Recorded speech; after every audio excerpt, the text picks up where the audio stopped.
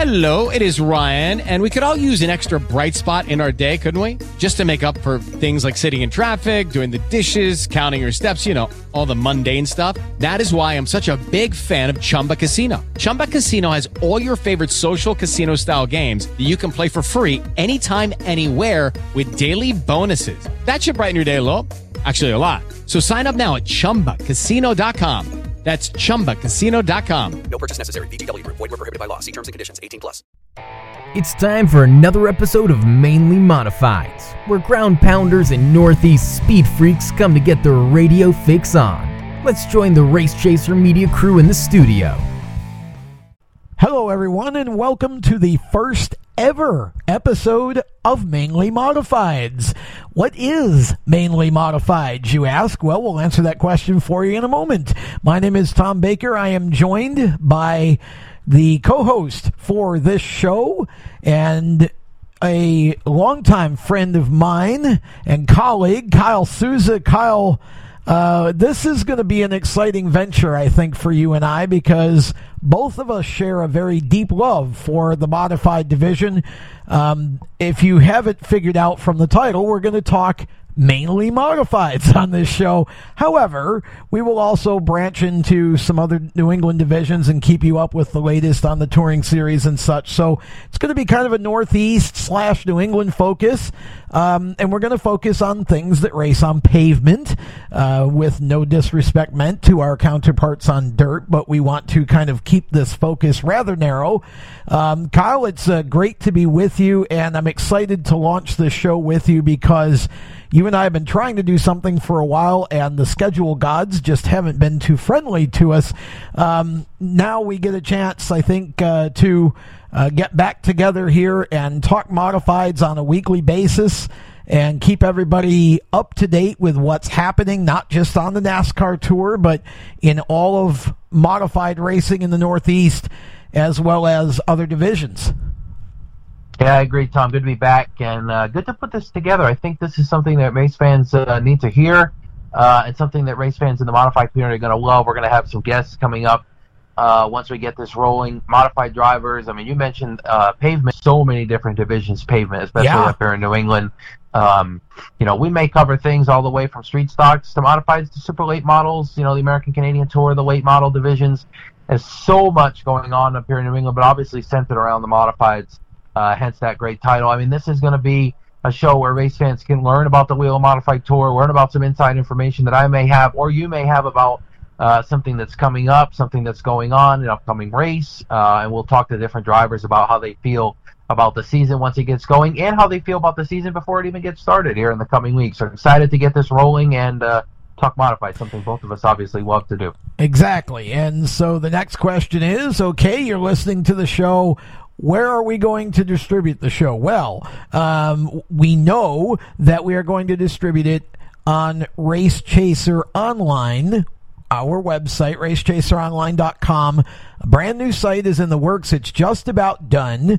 And when it rolls out here in a couple of weeks, you're going to have easy access to every show that Race Chaser does, from this show to the Inside Groove Super Modified show to all of our weekly live shows that cover all kinds of different racing. So you can go to racechaseronline.com and get it.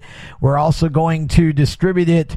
We have an audio feed. We have a SoundCloud page that we drop the shows onto each week when we're done with them, and that distributes them to just about any source where you would listen to a podcast. So anything from Apple to Google Play to Spotify, wherever, iTunes, iHeartRadio. All you got to do is just search Race Chaser Radio. Don't search the show name, search Race Chaser Radio.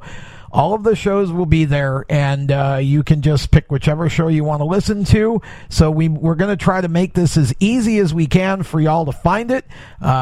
And so we're excited to do this, and we feel like this is going to be a great opportunity for Kyle and I to sit back and have some fun talking about what we love.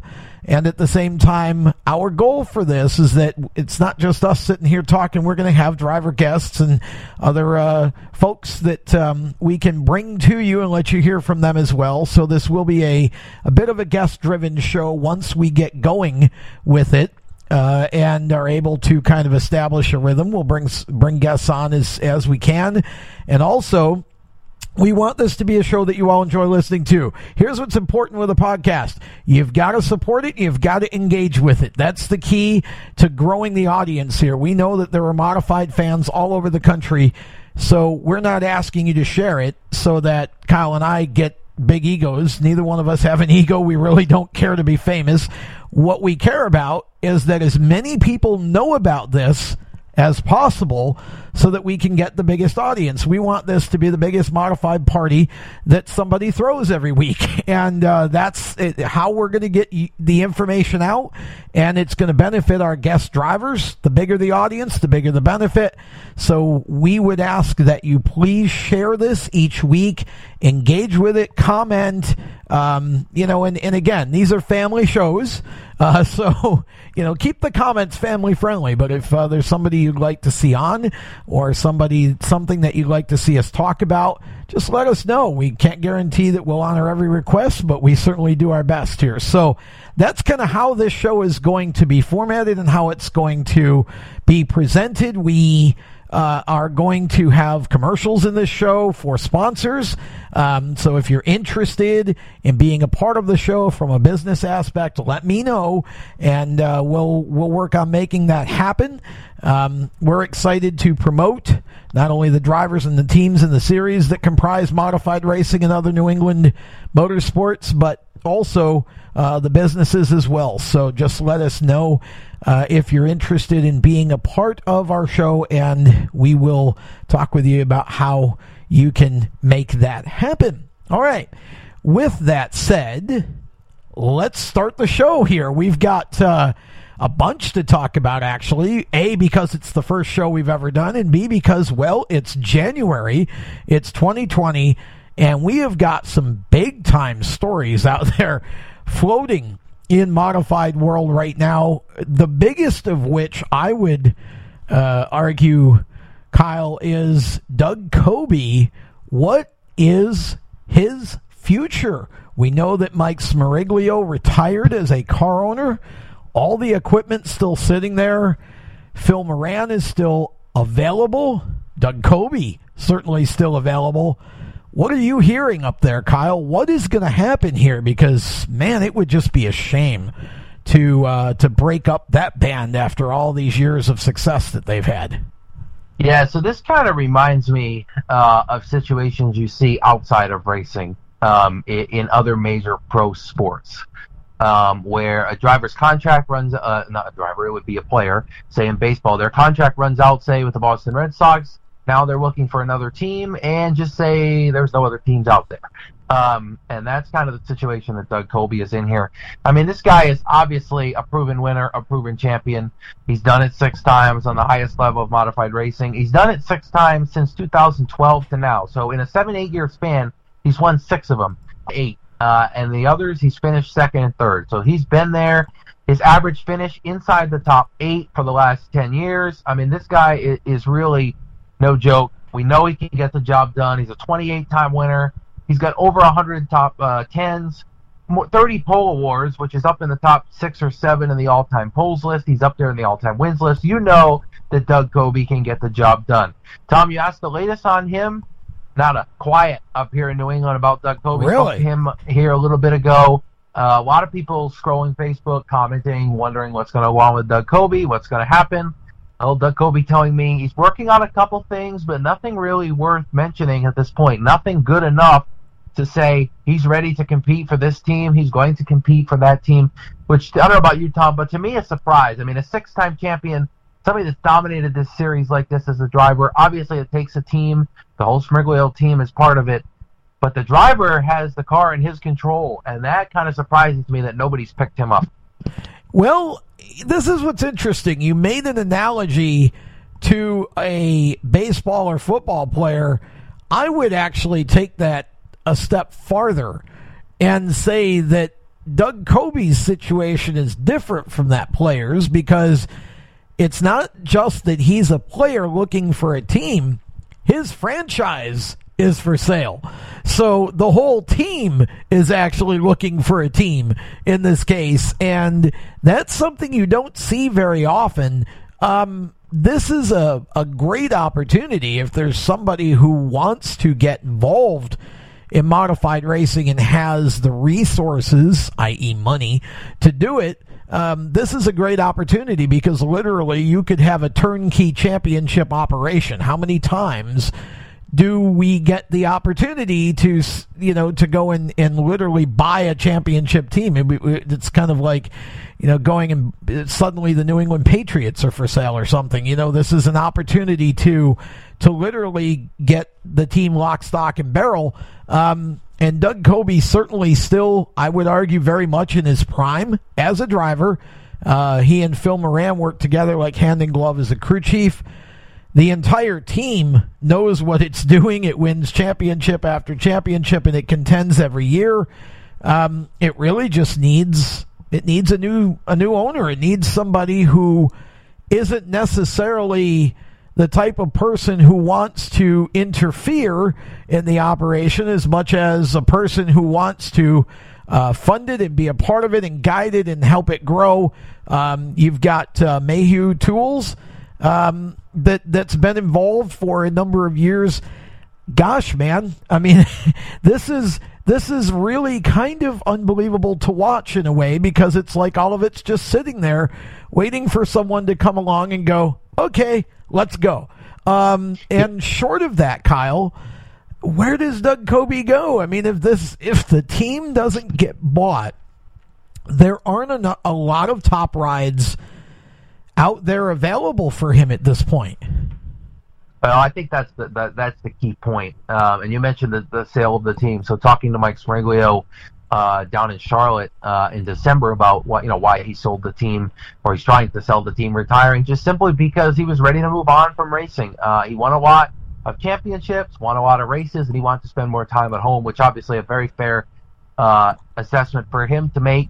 And not only something we're seeing on a regional level when we run 16 modified tour races, but something we saw on a higher level recently with Cole Pern dropping down from Martin Truex Jr. in the Cup Series, not going to be his crew chief for next year, and going back to his family to spend more time with them. Kind of similar for Smriglio, who's deeply into accounting. I mean, he's very well prepared to move into a family life situation for him. But on the Coby front, yes, he needs somebody to buy that team. I think that's his best case scenario. And that team that we're talking about, Tom, is not cheap. No. Multiple cars, pit boxes, machines, a crew chief that comes in, Phil Moran, that gets paid to work on those cars, and that's his full-time job. It's not easy for somebody to go out and buy this race team unless they're really committed and they have, let's face it, a lot of cash on their side. This is not a cheap operation. On the flip side, Coby, I don't know. There are really not many rides up there that are up for the grabs right now. I really don't see any, to be quite frank about it. With Eric Sanderson also retiring, a lot of speculation in the beginning of the year if that ride was going to be open, if Timmy Solomito was going to leave that team or they were going to part ways. Well, let's look at the reality of it. They did, and the car's no longer there. Somebody bought those cars. Ronnie Williams is going to run some races here and there with at least one of them on the Modified Tour for 2020. But Coby kind of lost here in the middle, and I don't know where he's going to end up. He says he's working on a couple things. I believe him. The phone has been ringing here and there, he said. But I think the bigger part of this, Tom, is there's really nobody there to grab him. It's not that, he's obviously prime target for anybody that had a seat opening, but there isn't anybody that has a seat opening. So it's going to be interesting to see how that plays out. And then you mentioned Phil Moran. You've been around racing for a long time. This is kind of a rare situation on the regional short track level that we have people working full-time and getting paid to work on regional race cars. But that's Phil's situation, and that's his job. I mean, he needs to make some money, and I think Coby probably feeling a little bit of pressure there to help Moran get that job. Yeah, I mean, it's really an interesting, like I said, it's an interesting and intriguing scenario here because, you've seen drivers, even in the last week or two, you've heard announcements. Chase Dowling has a full-time ride now. Woody Pitkat. You've got guys that are getting rides, but you look at Doug Coby, and what's interesting about this is that Coby is used to, over the last number of years here, a level of performance and a type of organization that barely exists in the modified ranks. I mean, there aren't too many teams that have the type of setup that Doug's used to. So it's a really dicey scenario for him, and I think that Doug is capable of driving anything you put him in. I think if somebody stuck him in a late model, somebody stuck him in a super, somebody stuck him in a truck, I think he would find a way to win. I think he's that good. With that being said, it's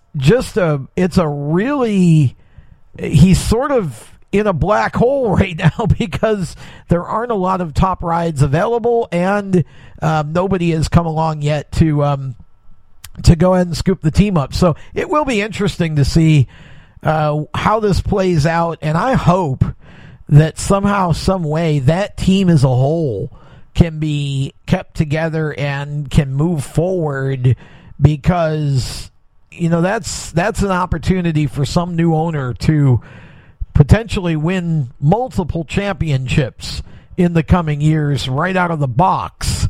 It's not as if the team lacks anything. I mean, this is a team that proves itself over and over every year. It's just, like I said, it's a very different and unique situation. We don't see this very often in the sport, period, let alone in the modified part of it. And I wish the best for everyone, because it's a really tough spot to be in January when the season starts in a couple of 3 months, and you don't even know where you're going, and all of these guys are kind of in limbo at this point. Yeah, and this is something that we're going to have to keep monitoring. Yeah. We're about maybe 75 days or so, I think, from the opener at South Boston, so not really much time for something to come together. 75 days seems like a lot, but it's really not, because once something comes together, you got to prepare the cars and get ready. And I think Phil Moran would attest to the fact that if it was still Mike Smiglio's operation, those cars would already be under preparation for right.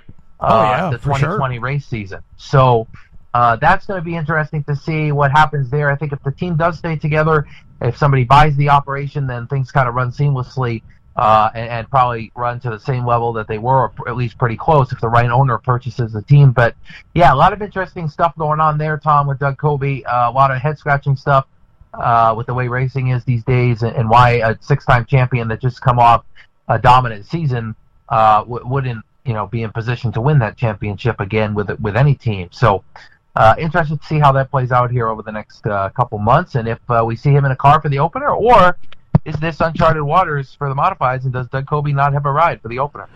Well, and we'll continue to talk modifieds and talk about other drivers, other situations, and what this season looks like with what we know going forward here as we continue with Mainly Modifieds. We're going to step aside for a moment. We'll be back right after this. HMS Motorsport is the leader in motorsport safety. HMS serves a majority of NASCAR, IndyCar, and IMSA WeatherTech teams, as well as countless SCCA and club-level racers and driving enthusiasts throughout North America.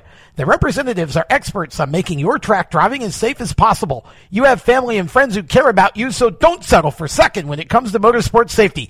Stop into HMS Motorsport, visit them on their website at hmsmotorsport.com, or send them a Facebook message and tell them the folks from Race Chaser Media sent you. Welcome back to Mainly Modifieds. Tom Baker and Kyle Souza with you, talking modifieds and some other things as well as we carry on here on this first ever edition of this show.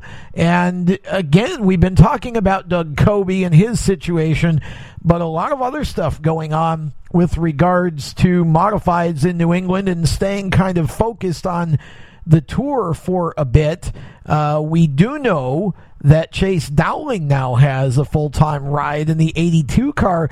I was really happy to see this, Kyle, although I must admit, maybe a little bit surprised, if not only because I was wondering if maybe the Chase Dowling, Jamie Tomeno partnership would continue and kind of grow. But this is a really good opportunity for Chase, and I'm going to be interested to see how he does in this equipment.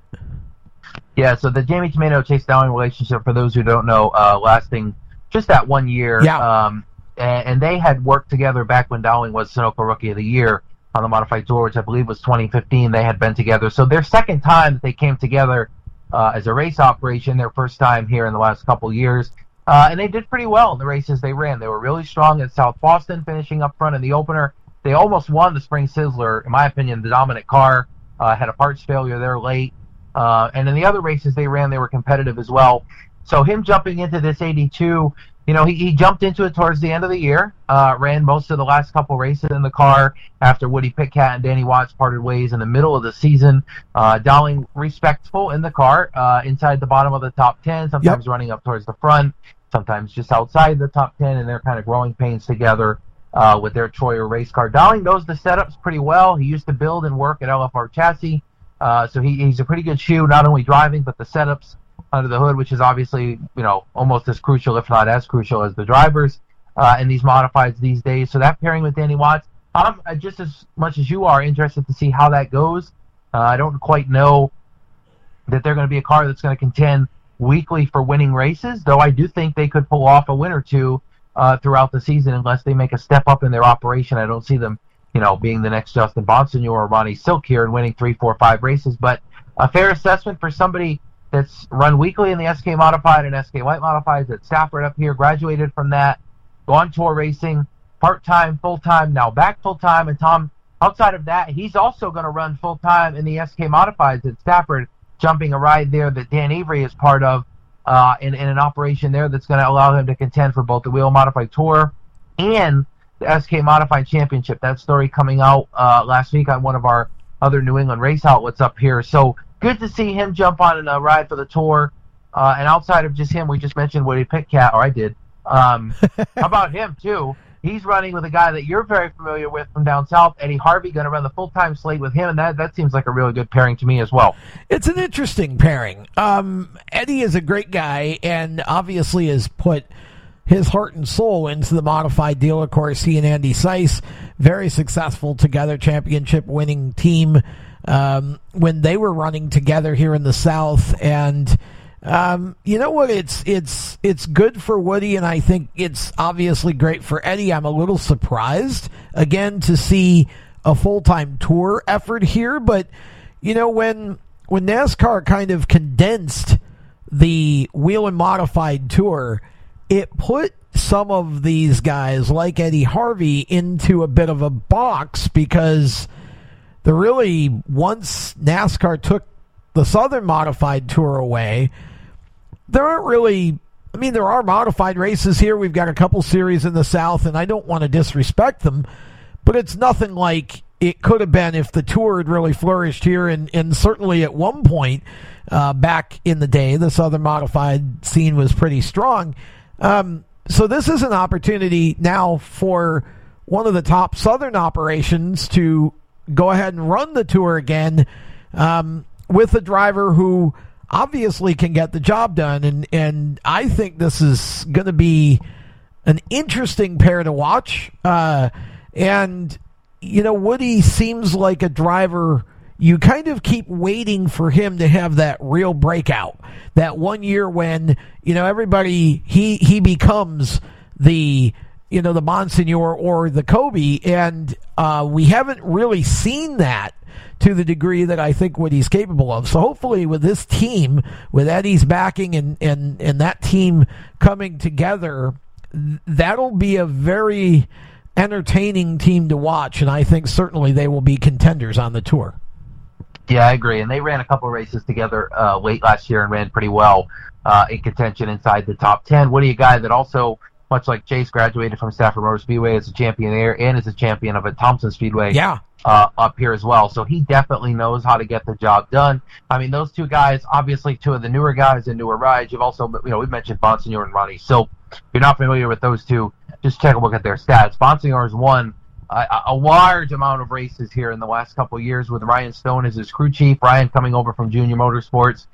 They've pretty much dominated the Tour, winning one of these two titles, and they've won 14 of the last 32 races. So basically half of the Tour races in the last 2 years, they've won together. Ronnie Silk picked up a couple wins with Kevin Stewart Motorsports in 2019, and we're no real confirmation. I'll have to check with Ronnie. I'm under the impression he's going to be returning to that ride for another full-time slate. Really nothing been said on the contrary about it. I'll check with him, though, before we come together for our next episode. Maybe we can get him coming up to speak about how his Kevin Stewart Motorsports operation went this year and what he expects.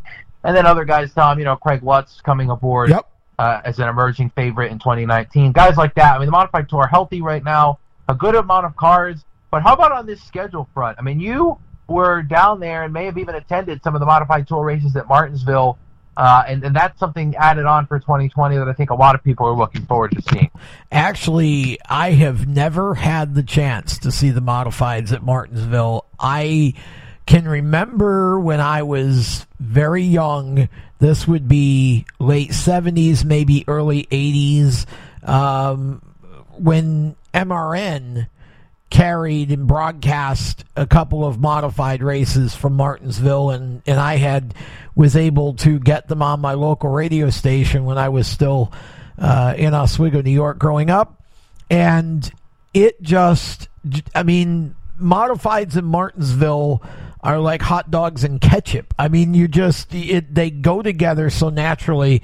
I can't wait to see the return of the Modifieds at Martinsville Speedway. When they announced that race, I mean, that was something that we've been talking about on our Race Chaser shows for years, and when they finally announced that it was going to happen, there may have been a bit of a whoopee from the studio or yippee that went out, because I was just blown away that they were finally going to pull this trigger, and I'm glad that it worked out. You've got some tracks this year, talking about the schedule, that I think are just made for modifieds. Now, Iowa's a little far, and it's a big ask. Let's be honest here. Iowa's a big ask, because NASCAR has never really built the modified division in the way that they have built their other divisions in terms of national markets. And so you don't have, as far as I know anyway, you don't really have any cars that are sort of in the area over there. There aren't any modified, there's no modified racing over there of this type. So you're asking, all of the teams from New England and New York and New Jersey and PA or wherever they're located to travel a good bit west to Iowa here and run this show. It's a big ask. And with that being said, it's also a huge potential, Kyle, because this is an opportunity for the modifieds to go outside of their normal market and show themselves off and prove what I believe you and I would both agree on, which is that they are the absolute top division in all of NASCAR. And to do it on a track that, to me, is the perfect blueprint. If you're going to build a racetrack, build that. There's 3, 4, or 5 grooves on that track. I think the racing is going to be outstanding. And then you've got Martinsville, which obviously will no doubt pack the place for this show, because it's just been too long coming, and everybody's going to want to go see this. And then Jennerstown in Pennsylvania is a track that I've been to quite a few times to watch Super Modifieds run, and even the Super Cup Stock Car Series a few times. Great management, great people there. They draw 7,000-8,000 people for their biggest shows. I think the Modified Tour will easily pack that place. And there are 3 tracks that are going to provide some really exciting racing for the Modifieds, Kyle. I look at those 3 tracks, and it's a little tight. Yeah, there's not a lot of time between races in some parts of the schedule.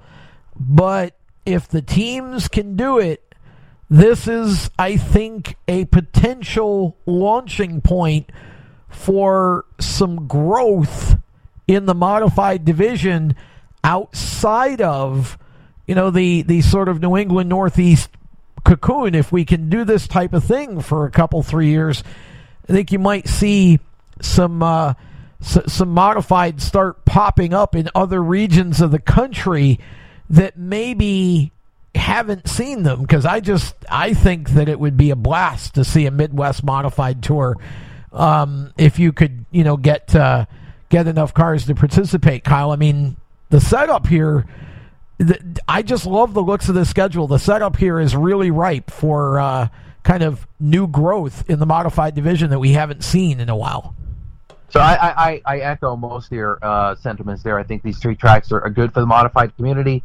And I think one of them comes at an ill-placed time in the schedule for race teams. I think that would be Iowa, and I'll talk about that in a second. But you mentioned Martinsville and Jennerstown. I have never been to either of the 2 tracks. Looking forward to getting there, hopefully in 2020, definitely to Martinsville and hopefully to Jennerstown. Yeah. Martinsville is race number 4 of 17. Jennerstown is race number 5. And there is a week in the middle. So those 2 races, first of all, at the beginning of the schedule, where most race teams have settled their budget, know what they've got to spend, and are deciding to go to these tracks as part of their budget, number 1. Number 2, they probably haven't wrecked a whole lot of stuff in the first couple races, hopefully, so the cars are still in one piece and they don't have to fix them early. So those 2 things, good for the placement of those 2 races. Martinsville, part of the Cup weekend there, obviously elevates the modifieds again to a Cup-level crowd. The Cup-level crowd sees that up in New Hampshire each year, so obviously good there. Jennerstown seems like a great track for modified racing. We've seen some of the super late model special shows there the last couple of years really be successful. I think this is going to be no different. Those 2 races really place well, where they have Martinsville a week off, Jennerstown a week off, and then Seekonk after that. So the placement of these dates good for the first couple. I hinted towards Iowa being in a bad place in time in the schedule, and let me explain why. Iowa comes on Friday, July the 31st, and I just did a quick Google search, Tom. On average, from Connecticut to Iowa, Newton, Iowa, on average, it's going to be different for every race team, I'm sure, but it's somewhere around 1,200 miles to get there and get back. So it's 1,200 one way, so 2,400 miles round trip. That's a lot of miles. You're right. On a truck and trailer and a race team, not just for whether that be for the truck and trailer and the tow truck drivers, but also the race team that has to get back and forth. I will share a couple sources inside the modified community telling me from NASCAR that NASCAR is trying to figure out some type of situation which may or may not, and I say may or may not, it's in the early stages, may or may not include a charter flight for some of these race teams to fly some people out there out of Providence and or Boston and or Bradley in Connecticut, somewhere to get these race teams there at a little bit cheaper of a cost than it would be for them to fly commercially through American Air, Delta, Southwest. So NASCAR is trying to figure something out to help race teams, which is good. The problem, though, Tom, is there is no week off until there's another race.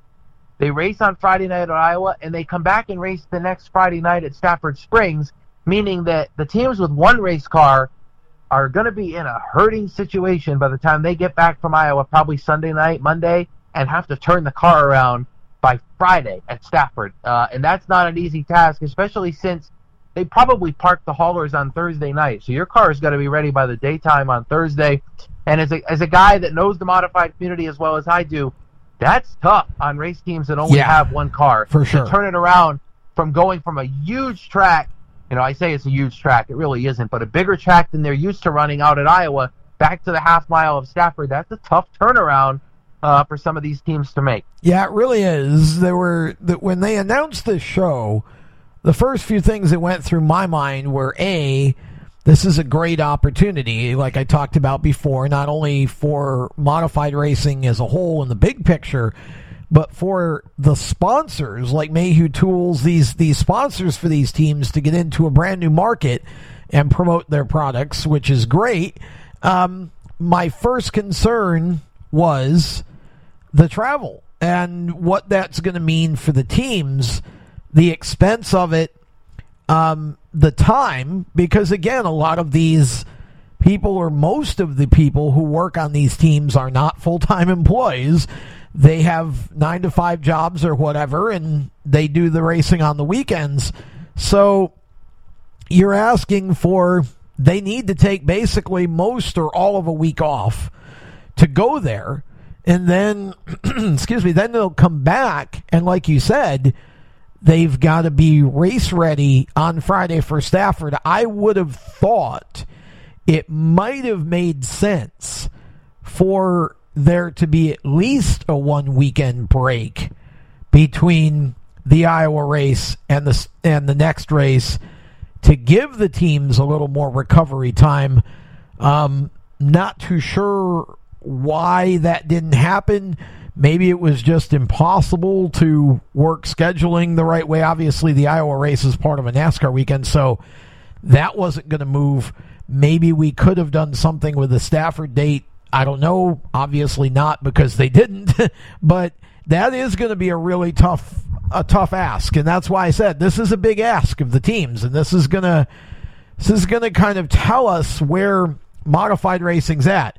If the teams can find a way to go do it, and do it competitively, and they put on a good show, I think this opens up some doors here for the Tour to be added to maybe some other NASCAR weekend shows at different tracks, hopefully a little closer to home base here. But I think sending them out there, as long as, my concern was I hope they're paying a much bigger purse, and I still don't really know what that looks like.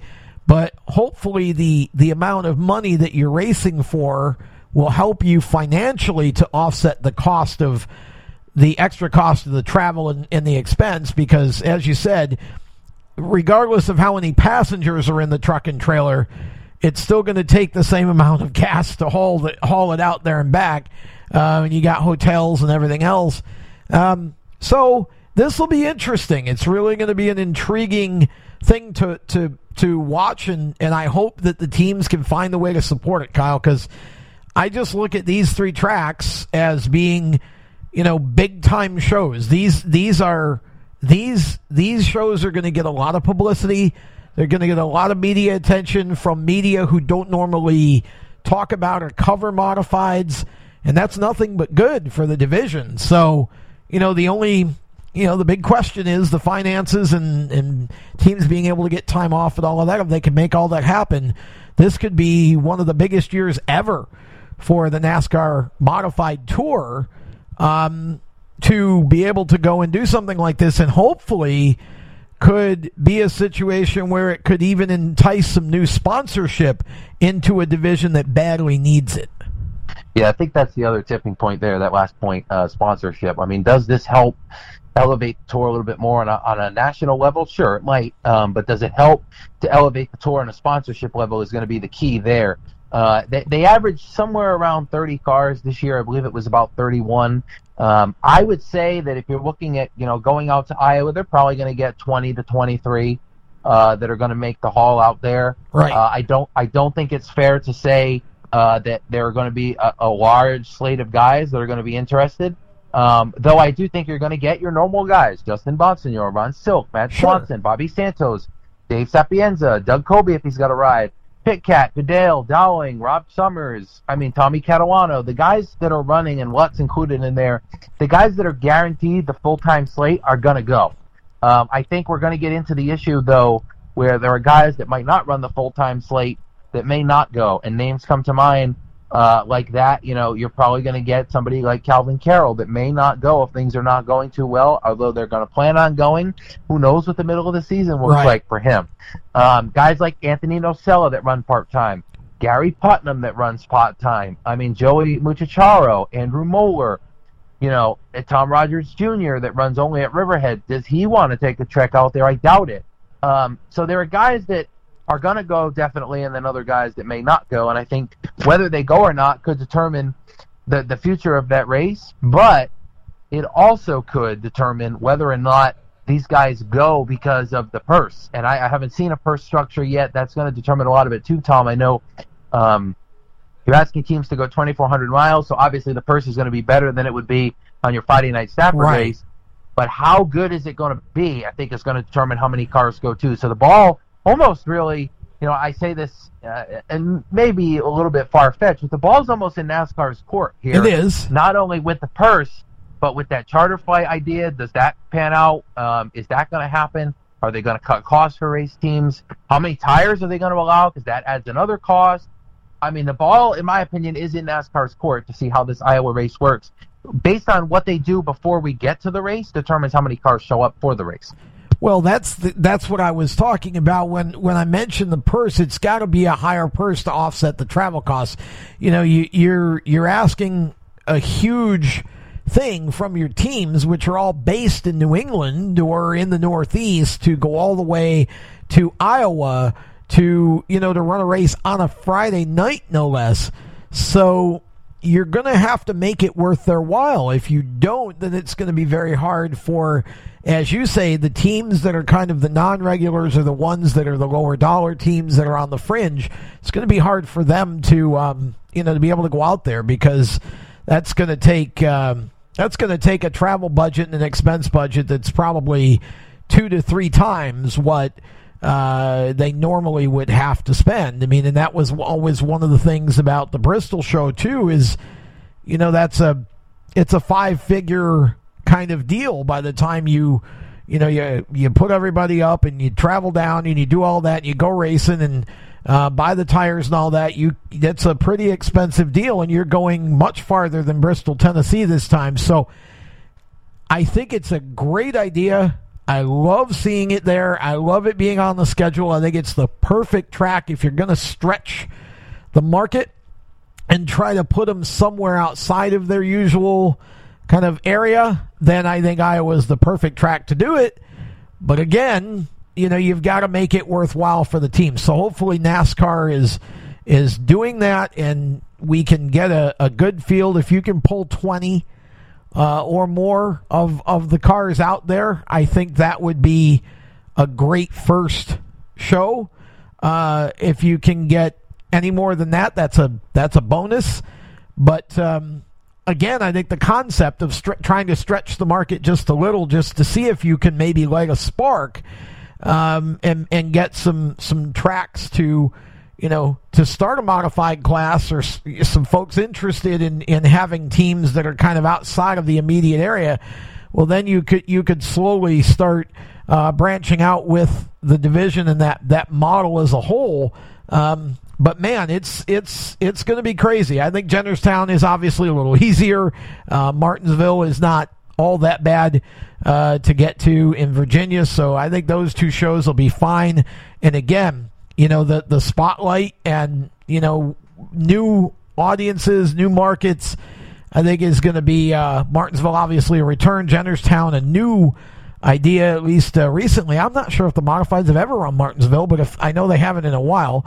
And I think that's knowing, not Martinsville, but Jennerstown, I don't think they've run there in a while, if at all. So I think that's going to be, but I know the area well enough to say that the folks will turn out in droves for that one, and I'm sure that the management at Jennerstown will do everything that they can to make that as big as possible.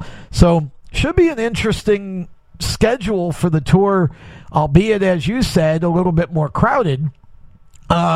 So hopefully all of that gets worked out, and it should be a good season.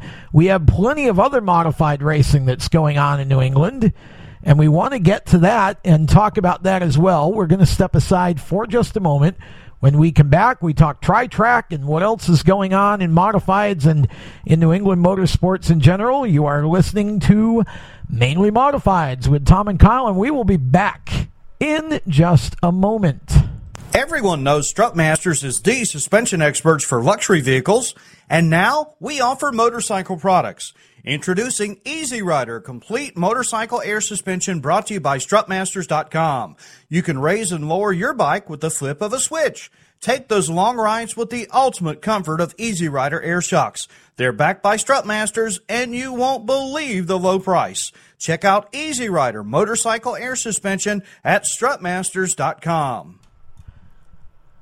Welcome back to Mainly Modifieds as we continue with our first ever episode of this show. Kyle, we've been talking NASCAR Tour for a while.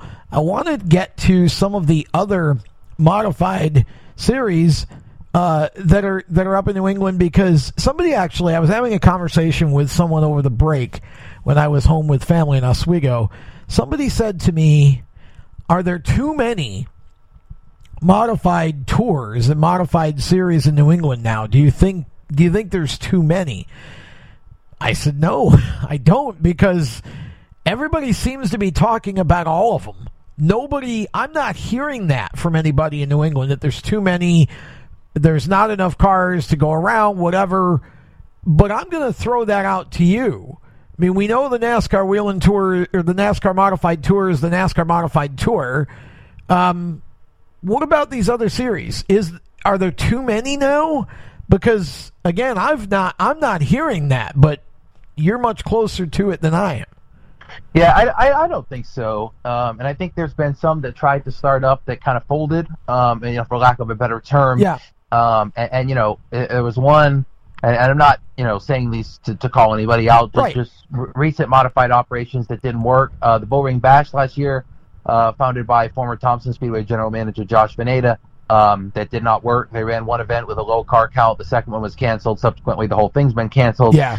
And then the Modified Touring Series, which was operated by Gary Knight, ran at least some races. I know they ran a race at Seekonk a couple of years ago. I think maybe they ran one or two one year and then a couple the next year, and then they folded and stopped running. I mean, the series that are kind of left up here running at least some schedule, obviously the Modified Tour that we just talked about a lot, right. The NASCAR Tour.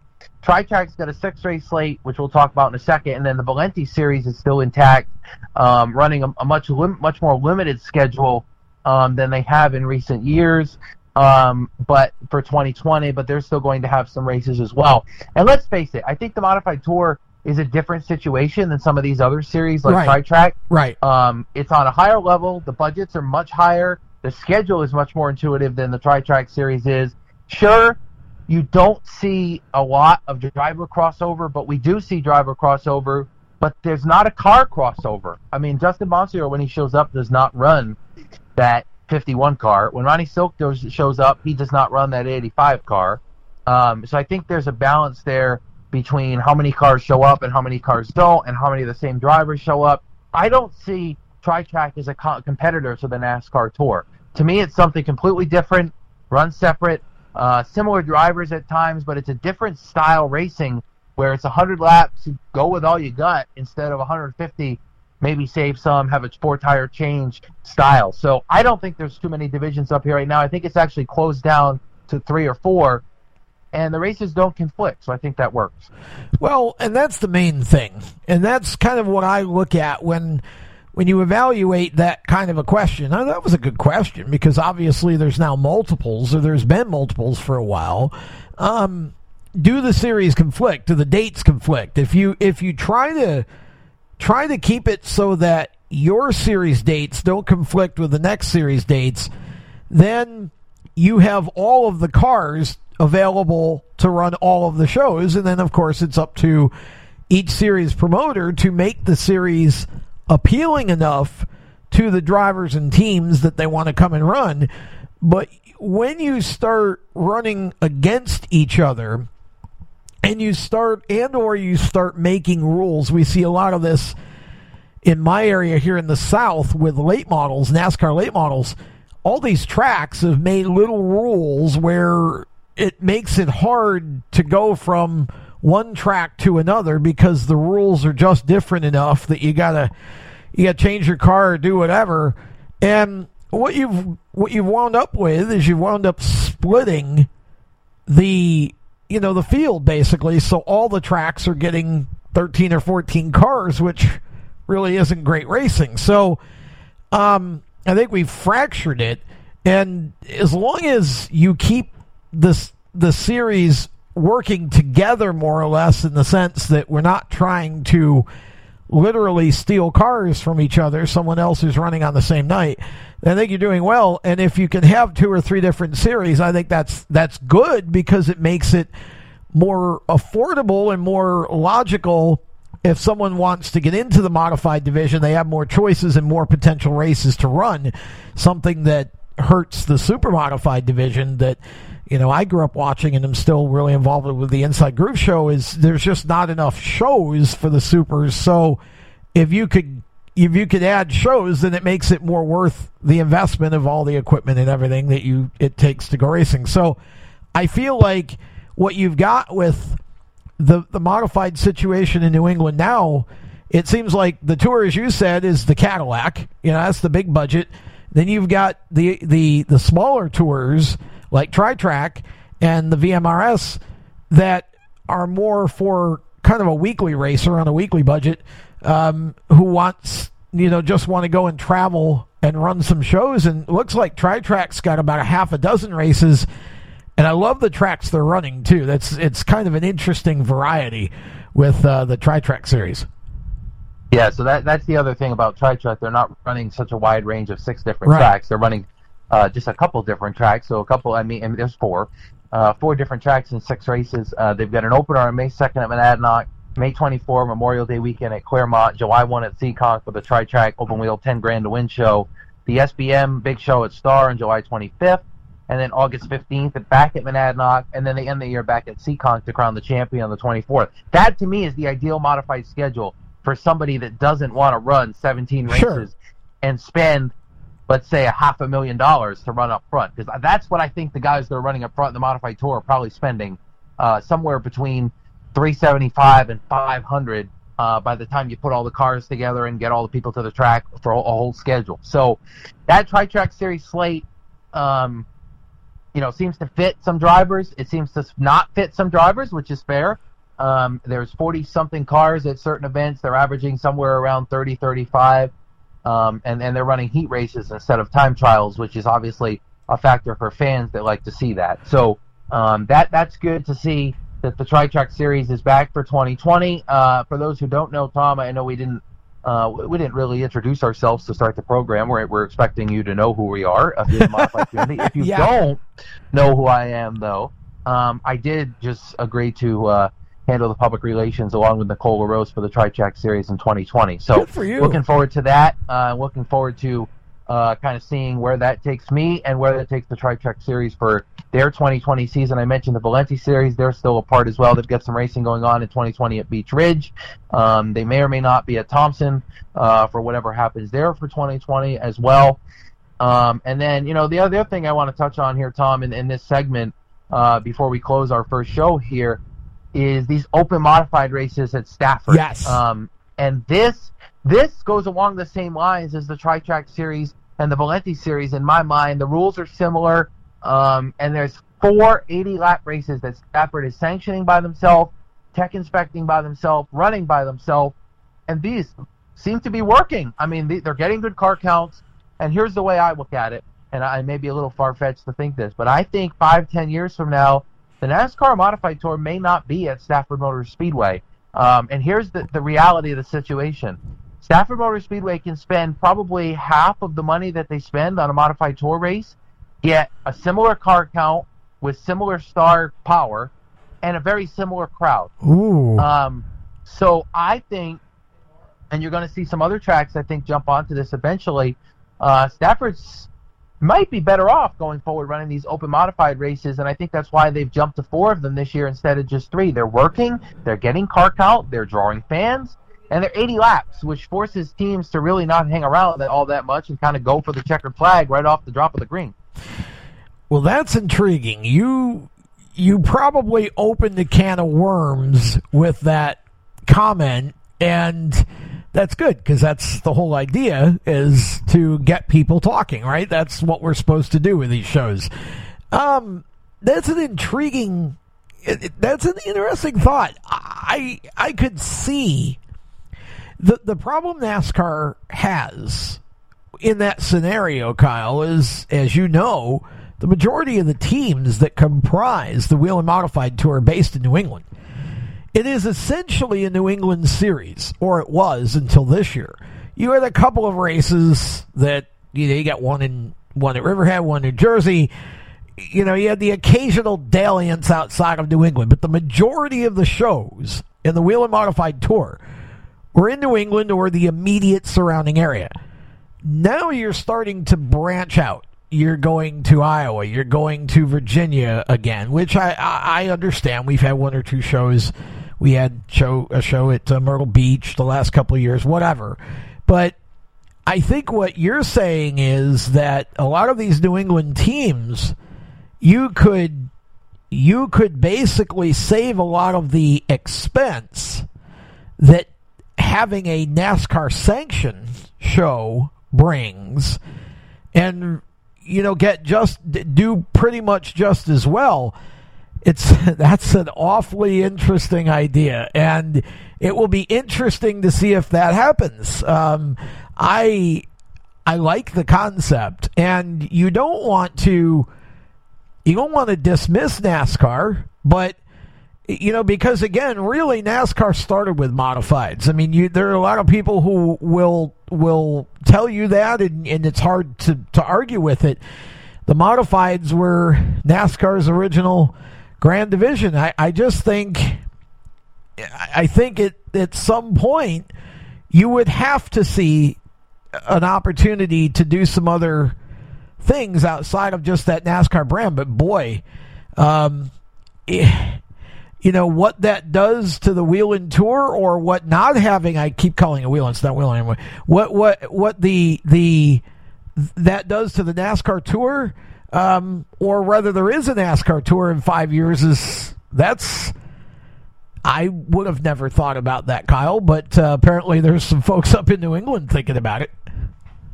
Yeah, and I think that's kind of been another discussion, and that was part of the discussion that was going into the schedule for 2020. Was Stafford's August show going to be in that schedule? And it ended up in there, and we just talked about how that's a tough gap for them, for race teams. But, yeah, I think that's going to be something to watch going forward. Obviously not for this year, but maybe even starting for next year. I think for the time being, you're going to see definitely the Fall Final and the Spring Sizzler be NASCAR Modified Tour races, but who knows what the future could hold there at Stafford, Tom. That's going to be interesting to see. Stafford's also got a full slate of weekly racing going to go on for 2020, right, as do all of the racetracks up here in New England. And over the next couple weeks, we'll dive into each track when we talk here on the podcast, and we'll tell you about weekly races at Stafford, what they have weekly that might incite you. Seacock's got a great weekly slate they've put together. I want to touch on that here. But there's a lot of racetracks with these weekly slates. Seacock, though, Tom, going back to some racing roots for their 75th anniversary season. I love this. In 2020. So July 1, Wednesday night, Open Wheel Wednesday, the Tri-Track Series for 100 laps. They've got the 350 Super Modifieds making their debut at Seacock for a show that night. And they've got the Boston Louis Classic night has been moved. Now it's just going to be the Dave Steele Memorial for the NEMA Lights that night. So 3 great races there. Then you come back later in the month on July 29th, and you've got the Pro All-Star Series Super Late Models and the American Canadian Tour Late Models, our first reference outside of the Mighty Modifieds. On July 29th, a Wednesday night show for a Super Late Model and Late Model show there. And then August 12th, a show that I know you're going to be interesting to see what happens. Boston Louis for the NEMA Midgets and NEMA Lights, their annual Boston Louis Classic, and the return of the ISMA Super Modifieds on August 12th. That is going to be a show that race fans are not going to want to miss in New England. Yeah, that's going to be a great show, and I love the ISMA Super Modified Tour schedule came out this past week, and I love that they've got so many dates in New England now. I think this division I think the Supers need to stay close to home base. I almost think this is an opportunity. Let's face facts here. They've had car count issues the last couple seasons, particularly last year. You could barely get 15 cars to go anywhere. There were a lot of teams that just chose to not run the full schedule. I think you've got a good amount of cars in New England, and I think ISMA running so many shows, bringing back the Seacock date, going to Beech Ridge, having shows. I think there's one at Monadnock, if I remember correctly. Having shows like that, and then of course you got your Thompson, the Thompson World Series, the end of the year. They just added the Oswego date, which is awesome, on May 30th. I think that's going to be a good situation. That's their opener. I think ISMA's in kind of a rebuilding phase, and I think having so many of their shows in the New England area will give the teams an opportunity to run more shows closer to home and for the series to kind of come back a little bit. And certainly the Seekonk date is going to help that. That Boston Louis date is always a big deal, and I'm glad the Supers are a part of it. That's going to be a good opportunity for the ISMA Supermodified Tour as well. Yeah, and that's just a tidbit there on Seaconk's 75th season, which again we'll touch on more going forward here in our podcast. But we also, before we wrap this show, Tom, want to mention the situation up at Thompson Speedway Motorsports Park, which I'm sure you're down south, but I'm sure you've seen the Facebook scrolling and comments.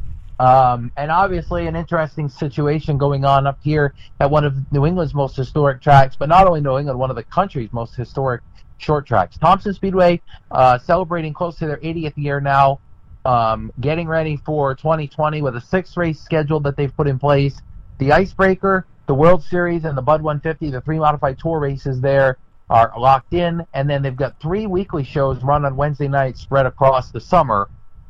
But there are contingencies with this, Tom, and something I don't think we've really seen ever in the short track community. Contingencies that if the racers don't commit by the middle of January, so yes, coming up here in a week or so, if they don't commit by then, they may not run the shows. And this is kind of uncharted waters, mixed support right now. But let's face the reality of the situation. I know there's been a lot of speculation on this, a lot of questions coming to me and locals about what's going to happen. No matter what, I do fully expect to see those 3 modified tour races at Thompson in 2020. Whether there are 6 shows, including 6 weekly shows under the NASCAR Weekly Series sanction or not, I don't know.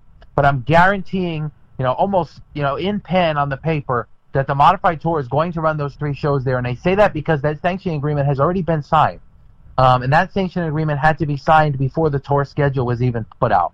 So I would expect those 3 races to run no matter what, whether it's just those 3 that the track runs. I guess that's, left to be seen. But, you've been around the short track community longer than I have. This really seems to me like uncharted waters. Never mind the fact that, I'll throw this in at the end, they're dropping their purses by 75%. So an SK race went from somewhere around $1,400 to win all the way down to somewhere around $300, $400, $500 to win. That's a big drop for race teams. Yeah, it is. The first thing I want to say is I've seen a lot of what I would call vitriol. I've seen a lot of just, bad language, just personal, just real angry. You can never have a discussion or move the needle in any kind of negotiation when you're just, puking pablum at somebody. Look, I'm outside the Beltway here, so I don't want to claim to have a dog in the fight, except that I care about short track racing. Practically everything I do is connected to short track racing in some way. We do cover, obviously, the bigger divisions, NASCAR and whatever, on some of our live shows. And we do write about all of that because it's a part of the sport too. But I grew up with short tracks and I'm still a short track guy. And that's why we're starting this show. The only thing I will say about it is that there is certainly going to be a line that gets drawn here. There's a point where the teams look at it and say, well, we can't allow other tracks to believe that we would consider going and racing for this kind of a purse, because then maybe the other tracks look at it and say, well, why are we paying you so much if you're going to go over there and run for so little? Now, maybe you look at it as, and here's how I would like to think this is. I would like to think this plays out as, maybe if they go support it, Thompson will see that they're willing to support the track and bring the purses back up. You can't, because if it becomes a deal where we're only going to pay this purse forever in this, this type of racing, again, at some point, the teams have got to look and go, well, what is our value? And how little are we willing to race for? That's a tough situation for the teams. I don't have any knowledge. You have far more knowledge than I do of the track and from the management side and what they're thinking and what they're trying to do. I don't want to speculate because I'm outside the beltway on this one, but I would hate to think that this would be some sort of a way of a ploy by the track to drop the purses to the point where the teams don't show up and then later on blame the teams for, no more oval track racing at Thompson. I would hope that wouldn't be the case, because if that is the case, then that's just evil, and it's not smart business. What I would like to think is that the two sides keep an open dialogue, and, if the teams will come out and support, and mostly if the fans will come out and support, but again, it's a tough situation. You're wanting to run in the middle of the week, and, it's just hard. People only have so much discretionary income anymore.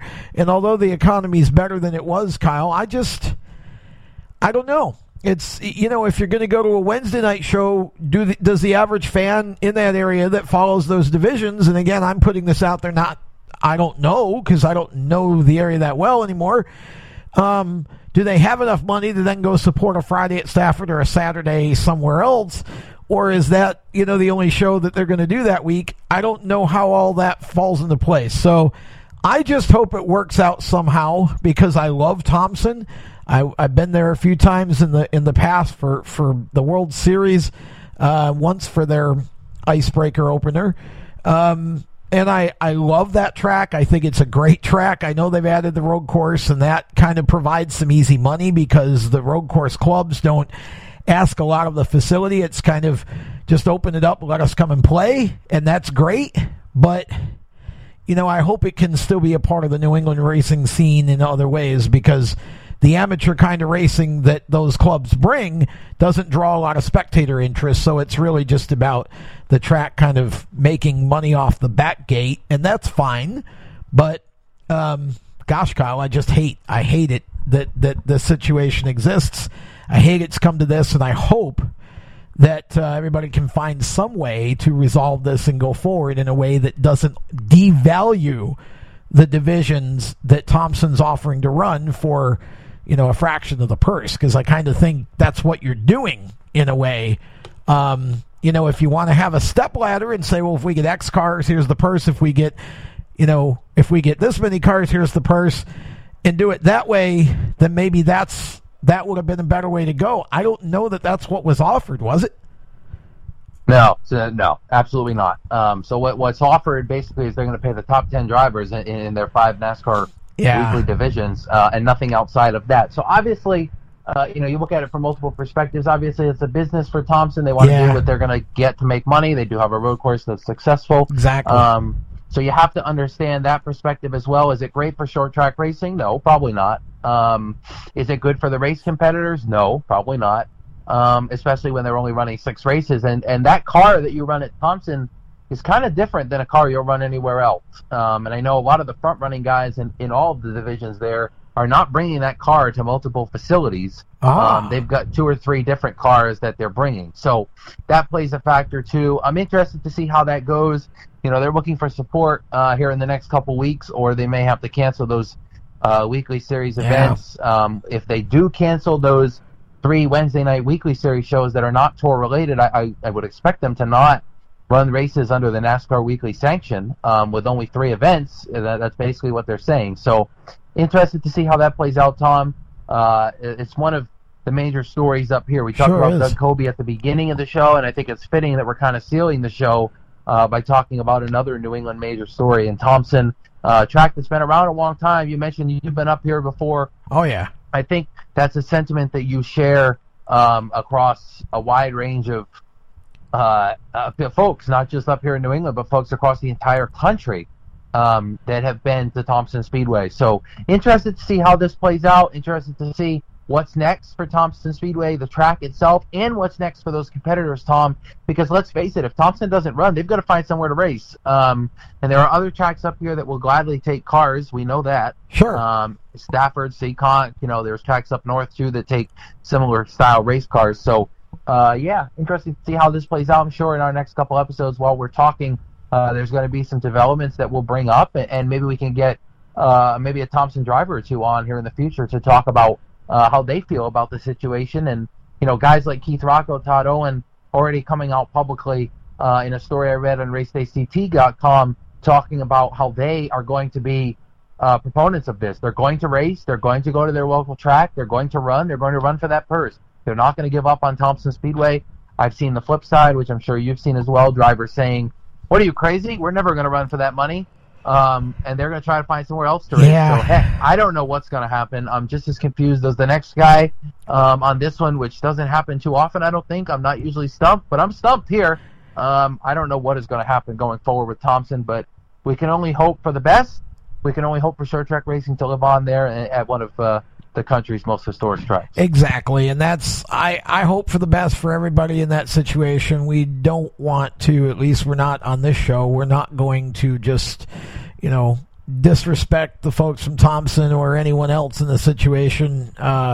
We have our opinions like everybody else. They're worth about the same as everybody else's. We're not afraid to put them out there for you. But at the same time, I think this is a situation that, much like the Kobe situation, it's the particulars of this are kind of unique. You just don't see this very often. And I think one of the interesting parts of it is that if this were happening in an area that doesn't have a bunch of other modified racing or weekly racing for those classes, that would be one thing. It's happening in the area where most of that is plentiful. So it's Thompson certainly made a stand here. This is what we're willing to pay for weekly shows on the oval. If you don't want to run, then we just won't run it. And I think it's up to the drivers and teams whether or not that's acceptable. And it may all be a moot point if they don't get fan count, because if the fans don't come out, you're probably going to see this be a one-and-done thing, even if it happens this year, because it doesn't appear to me, from the way Thompson worded their statement, doesn't appear to me that the oval track's a big priority for them at this point. So they either get what they want and get what they need to make it as profitable or whatever as they want to make it, or they'll just let it sit and run the road course. That's the inference that one seems to get. So we'll see how it works out. I hope it works out for the best. It's been a long time since I've been to Thompson. There used to be a motel up there, and I want to say it was called the Yankee Drummer years ago when I was there. That we used to stay at, and it was just a bunch of fun. We had a good time there and a lot of fun. And going to a place like Thompson or Star or Seekonk was always a great time. The New England racing scene is very vibrant. The fans are unbelievably excited and passionate. And, honestly, I wish I could bring a little of that down here, because you don't see as much of it here in the South the way that you see it in New England, in terms of the weekly racing on pavement, at least. So we'll see how it works out. Kyle, this has been fun. Our first show. We are going to try to do this weekly. Again, we're just getting started, so we need to get ourselves organized a little bit, so bear with us over the first handful of shows as we kind of find our rhythm and start working guests in, and just put the flow of the show together that will be the sort of long-term model. But we're excited, and we hope you are too. We hope that you will, and we ask that you share this and help us build the audience, because we really need to develop that and develop that consistency. Obviously, we don't want to just talk to ourselves. So feel free to share this and help us to get the word out that this show exists. And thank you in advance for doing that. And I guess we'll just close it that way. Kyle, certainly looking forward to our next show, and excited to be doing this with you this year, and we hope for the years to come. Yeah, glad to be on, and glad to put this together and to talk about New England racing. On the next show, Tom, we'll plan to talk about Seekonk and Stafford, their local weekly slates. Hopefully by then we'll have some type of information about Doug Kobe, what's he doing for the 2020 season, but we'll focus on some of the New England tracks and their schedules. And looking forward to getting the season started down at New Smyrna for Speed Weeks, where a lot of the race teams from up here are going to be. Absolutely. Looking forward to being there to talk about that live down there, about what's going on my social channels as well. And looking forward to talking to you all again real soon here in the coming days. Okay, so for Kyle Souza, I'm Tom Baker. Thank you for listening to this first episode of Mainly Modifieds. We hope you'll be a regular, and until next time, race safe, everybody, if you're racing. Otherwise, have a great week. So long. You've been listening to Mainly Modifieds, the show where ground pounders and Northeast speed freaks come to get their radio fix on. The show is available on demand by searching Race Chaser Radio on Apple Music, Spotify, Google Music, and most other major podcast platforms. Visit racechasermedia.com for more unique motorsports stories and radio content. And follow Race Chaser Media on Facebook, Twitter, and Instagram. Hey guys, it is Ryan. I'm not sure if you know this about me, but I'm a bit of a fun fanatic when I can. I like to work, but I like fun too. It's a thing. And now the truth is out there. I can tell you about my favorite place to have fun. Chumba Casino. They have hundreds of social casino style games to choose from with new games released each week. You can play for free anytime, anywhere. And each day brings a new chance to collect daily bonuses. So join me in the fun. Sign up now at ChumbaCasino.com. No purchase necessary. VGW Group. Void where prohibited by law. See terms and conditions. 18+.